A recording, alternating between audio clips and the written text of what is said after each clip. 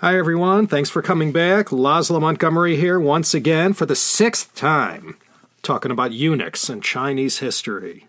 This is the China History Podcast, one of the longest-running podcasts out there when it comes to Chinese history. This will be the final episode in the series, and from the quantity of notes I have in front of me, I'm guessing this one is not going to be a long one. Let's just tie up loose ends and take a look at what happened after the Empress Dowager Cixi died, mysteriously at that. Whole bunch of theories about the particulars surrounding her death and that of her nephew, the Guangxu Emperor, both dying within 24 hours of each other. What are the odds of that happening? Anyway, with him out of the way, that cleared the way for the 2-year-old Emperor Puyi to ascend the throne. But not for long, of course. His reign as the Shentong Emperor from February 1908 to February 1912 got to witness not only the end of the Qing dynasty, but the whole institution of the emperorship going back to 221 BCE and Qin Shi Huang. The fall of the dynasty had quite a profound impact on the few thousand eunuchs who called the Forbidden City their home. Although the Qing dynasty had been dying in slow motion for the better part of the 19th century, when the end finally came, on Double 10 Day 1911, it all seemed so sudden, even to those who had been plotting to bring down the dynasty for decades. The Articles of Favorable Treatment negotiated by the 43-year-old Empress Dowager Longyu on behalf of herself, the child emperor, and all her family and staff didn't get nailed down till Abraham Lincoln's 103rd birthday on February 12, 1912. So after the fall of the dynasty, there followed a nail-biting few months for the Manchu Isenguro imperial family, and as I said, for all the eunuchs too. Li Lianying, who we looked at last time, he didn't live to witness this and died 7 months before the Wuchang Uprising. There were plenty of rascals amongst the eunuchs, but as I've tried to emphasize, the overwhelming majority of palace eunuchs, going back to the earliest days, were just a bunch of low-paid working stiffs and did not interact with the emperor any more than the grounds crew at Allianz Stadium hangs out with Ronaldo. The top 1% of eunuchs, well-positioned in the inner palace, who had influence to sell and access to purchase orders or stolen objects that they could sell on the black market. For these eunuchs, during the period of their service, well, they had salted away enough money and had invested in enough pawn shops and tea houses around town where they survived just fine in their early retirement. Some eunuchs went back to their ancestral villages and were welcomed back into the families they had left behind. Some had married prior to their castration and went back to these wives. Some had married afterwards, and though they couldn't procreate any longer, that didn't mean they couldn't live together in conjugal bliss. What many ended up doing, if they could afford it, was to pool their resources to create these eunuch associations where they all sort of lived together, usually in a Buddhist temple, and that's where they lived out their days. They all had each other for safety and comfort, and this became their retirement home for the rest of their days. Those older eunuchs who had early on made payments to reserve a space in these temples, this was their endgame. Some who had no place to go but managed to salt away a modest nest egg were able to pay their way into one of these places when they left the palace. They were welcome too. But for most eunuchs, especially those young ones who had not worked long enough to save for retirement, or who were still in debt to any number of daozijiangs for doing his handiwork, they had a grave concern. There were some who knew they could never survive outside the palace walls. They had no money. Their family had long ago rejected them. There were stories of how the most desperate and forlorn just killed themselves, even drowned themselves by jumping into the moat that surrounded the Forbidden City. And just like that, they had to go out into the streets and hutongs of Beijing and fend for themselves. As many as 1,000 to 1,600 of them left first, some of their own volition, some were just booted out, and the rest had to wait and see what kind of deal Empress Dowager Longyu worked out. And this deal became known as the Articles of Favorable Treatment, and they were finalized in February 1912.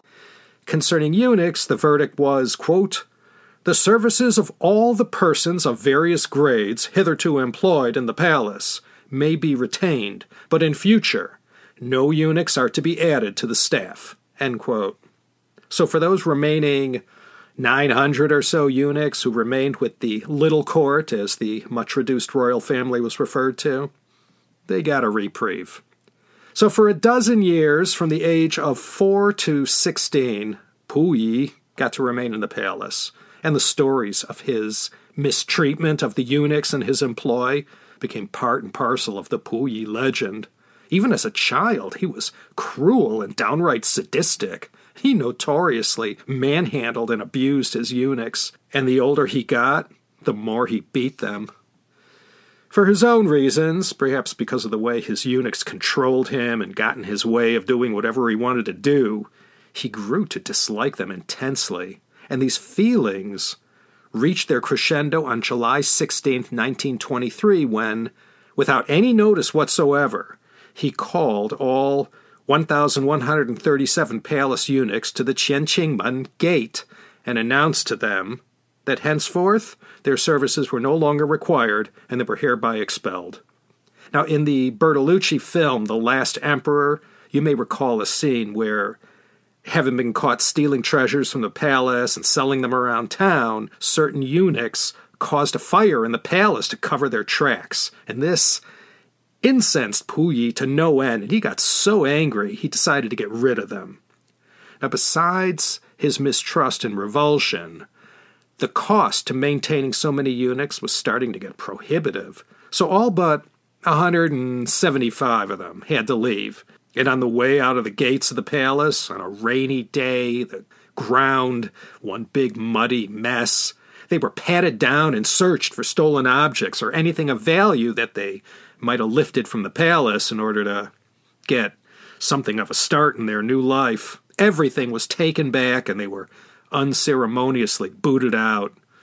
Filled with hatred and bitterness, many of them cursed Puyi and the imperial family, saying the most foul words on the way out the door. For many of these eunuchs, they ended up living rough on the streets of Beijing, and in their homelessness became somewhat of an eyesore. No one would hire them or offer to help.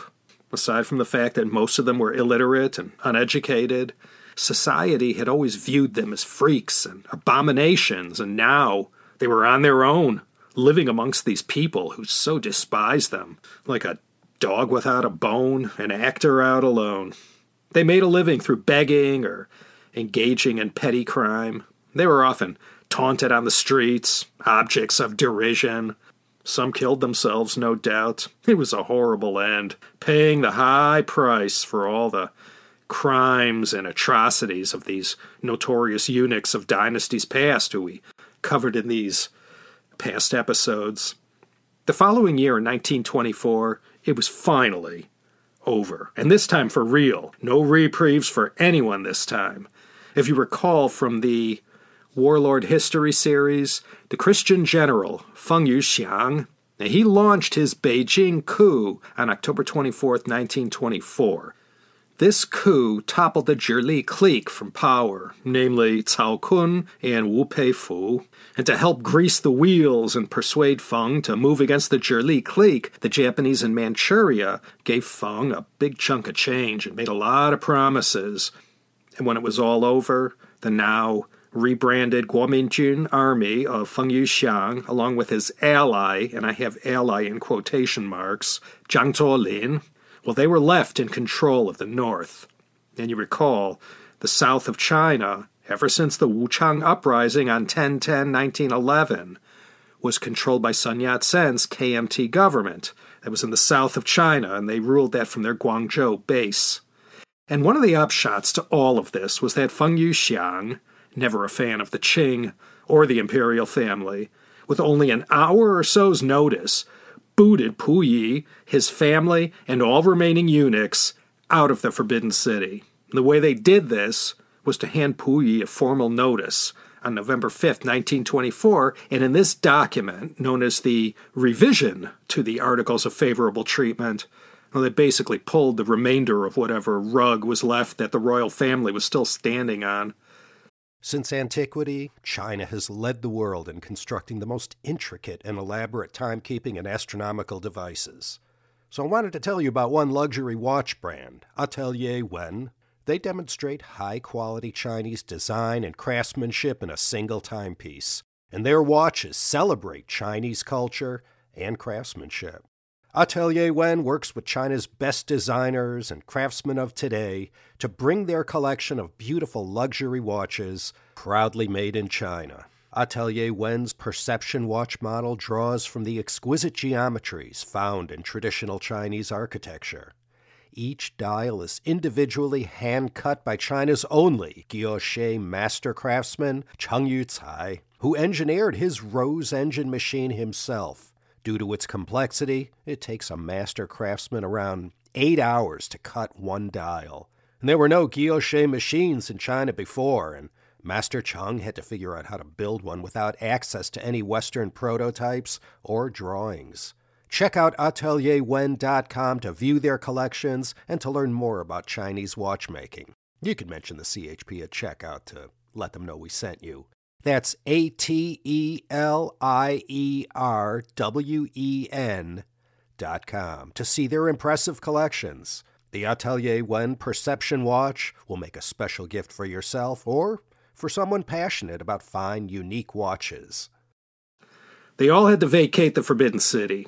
Puyi couldn't call himself emperor anymore and was not allowed to employ eunuchs, so they all got kicked out. Not just the remaining eunuchs, but about 100 palace maids. They, too, had to go out into this world they knew almost nothing about. And we'll see in a moment, even though he was prohibited to employ eunuchs, pretty much up until the end came for him in 1945, during the Tianjin and Changchun periods of Puyi's life, he continued to have a small retinue of eunuchs around him and his family. And let me add, the physical and verbal abuse he continued to heap on the eunuchs in his employ was well documented. And when 1945 came, part of the blowback from his bad idea to get talked into becoming Emperor of Manchukuo by the Japanese was that, once and for all, the institution of eunuchs concluded. The final 10 or so who cared for him and his opium-addicted empress Wanrong got their pink slips, and both of their once royal lives descended into hell. The 1911 revolution, then the 1923 expulsion from the palace by Puyi, then Feng Yuxiang unceremoniously kicking them out in 1924, and finally, for those dozen or more who stuck with the royal family throughout the remainder of the 1920s and 30s, clear through the puppet state of Manchukuo till the end of World War II. Eunuchs, going back to the Shang dynasty, have been a part of Chinese history for more than 3,000 years. That's a lot of eunuchs.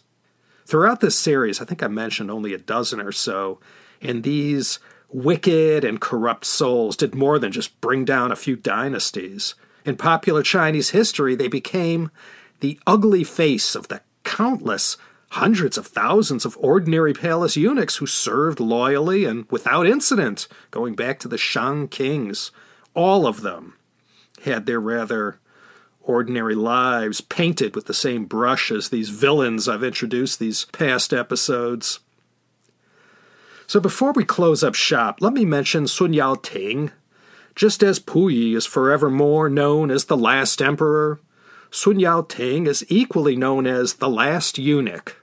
He passed away a quarter century ago in 1996.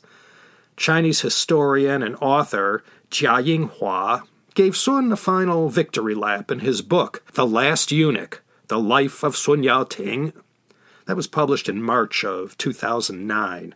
There was also a 1987 Chinese biopic called 中国最后一个太监, The Last Eunuch of China, that told the story of a eunuch called Liu Laixi, and it was based on a novel written by the great Hong Kong-American novelist Ni Kuang, who used Sun Yat-ting as his inspiration for the book. Sun was an ethnic Manchu, born near Tianjin, and at 8 years of age was castrated by his father. This was in 1911 or 1912, which means this young boy aspired to be a eunuch just as the institution was on its way to the dustbin of history. It had taken a couple months for young Sun Yat-ting to recover from his castration, but recover he did, just in time for Puyi's abdication. But as I said, it wasn't until 1924 that the eunuchs and their royal masters all got kicked out of the Forbidden City. So despite joining the ranks of eunuchs at a bad time, he still got to serve in the palace for 8 years, entering service in 1916, just 14 years old. His first employer was Puyi's uncle, Zai Tao. A lot of eunuchs served members of the Manchu royal family and other high-ranking aristocrats who didn't live inside the palace walls. And many of these eunuchs, even after 1924, continued to serve them. But Sun Yat-ting was mainly in the service of the Empress Wanrong, wife and empress consort to Puyi. We discussed her tragic and dismal life in that Kawashima Yoshiko series. She had a very sad and horrible ending, this last empress of China. And the last eunuch of China, Sun Yat-ting, he served her. And because of the nature of his position, he was in regular contact with Puyi as well. And Sun Yat-ting vividly recounted the last emperor's vile mistreatment of his eunuchs and how he derived so much pleasure from making them miserable. When the Manchukuo period of Puyi's life commenced in 1932, Sun Yat-ting later left Beijing to join the royal couple in Changchun, the capital. Before the bitter end came, Sun Yat-ting had already returned to Beijing, stressing out that he himself might suffer a collaborator's fate due to his service to the emperor and empress of Manchukuo. Like so many others who came before him, he too ended up joining one of those eunuch retirement homes invariably located in a Buddhist temple, and it was later on at Guanghua Temple that Sun lived out his last days. There were 2 times in his life where Sun Yat-ting recalled crying. First time was after his castration. The second time was during the Cultural Revolution, when his family, mindful of the consequences if found, disposed of his precious ball, those severed parts of his body that tradition insisted he had to be buried with when his time came.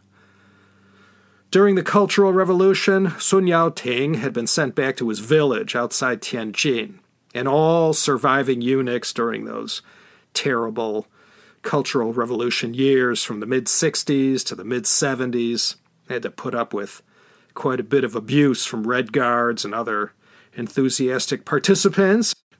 Historian and author Jia Yinghua met Sun around the end of the Cultural Revolution, and over a period of 20 years, slowly coaxed his story out. And Sun actually ended up faring a lot better than many of his fellow eunuchs. In his 80s and 90s, Sun Yat-ting became sort of a living legend in China, the last living imperial eunuch from a distant age. He became a kind of living history, and having resided at the Forbidden City for so many years like he did, he knew the place inside out, and anything in the palace viewed by the hundreds of thousands of tourists who came to see it, well, he made sure the curators and experts were accurate in what they displayed. So he died on December 17th, 1996, just shy of his 94th birthday. Sun Yat-ting, he was the last. You know, if you ever find yourself in Beijing, you can take the subway line 1 all the way to its eastern terminus at Pingguoyuan, and from there you can walk to the Eunuch Museum. It's located inside the Tianyi Tomb Complex. Tianyi, unlike all these other rogues I've been mentioning going back to part 1, he was one of the good eunuchs, the ones we don't hear about as much. He served 3 emperors over the period of 63 years during the Ming Dynasty, Jia Jing, Long Qing, and Wan Li. And he was known as the Wanli Emperor's favorite. No drama with this eunuch, so maybe that's why we don't remember him as much. He was a good eunuch. That is to say, he didn't side with any factions or use his influential position to play politics or put his thumb on the scale to cause events to happen one way or another. He was impartial at court, and most of all, he was loyal to the emperor. And in the case of the Wanli emperor, he served him so well that when Tianyi died in 1605, Wanli called for a very fine tomb to be built for this favorite of his, and there Tianyi was laid to rest, with other eunuchs joining him in that complex. Wanli not only called for 3 days of official mourning when he died, but had him interred in a small replica of the kind of mausoleum that only an emperor might have. During the Republican period, 1912 to 1949, the tomb was plundered by soldiers or bandits. I'm not sure if the place got another ransacking during the Cultural Revolution, but it wouldn't be surprising if it did. Anyway, it's called the Tianyi Eunuch Museum. I haven't seen it, but I have it on my to-do list next time I'm somewhere out in western Beijing. And that, my fine friends and respected and downright venerated CHP listeners, is going to bring things to a close, for this series anyway. Class dismissed a little earlier than usual today, hope you don't mind. And I hope you won't hold me in too much contempt if I bend your ear one more time about how you can support me and my humble efforts to put all this free content out there for millions and millions of podcast listeners around the world. There are 2 ways. You can go to patreon.com/China History Podcast, and for less than the price of a chalupa at Taco Bell, you could keep this marble boat afloat for just a little bit longer. Another way to donate to this noble cause is to head on over to paypal.me/China History Podcast, and I assure you, I'll be equally as thankful. So, that's it for this series, introducing eunuchs in Chinese history. I hope you enjoyed it. This here's Laszlo Montgomery signing off from Shaky Town here in the state of confusion. Please do consider coming back in 2 weeks' time for what's already shaping up to be another exciting episode of the China History Podcast.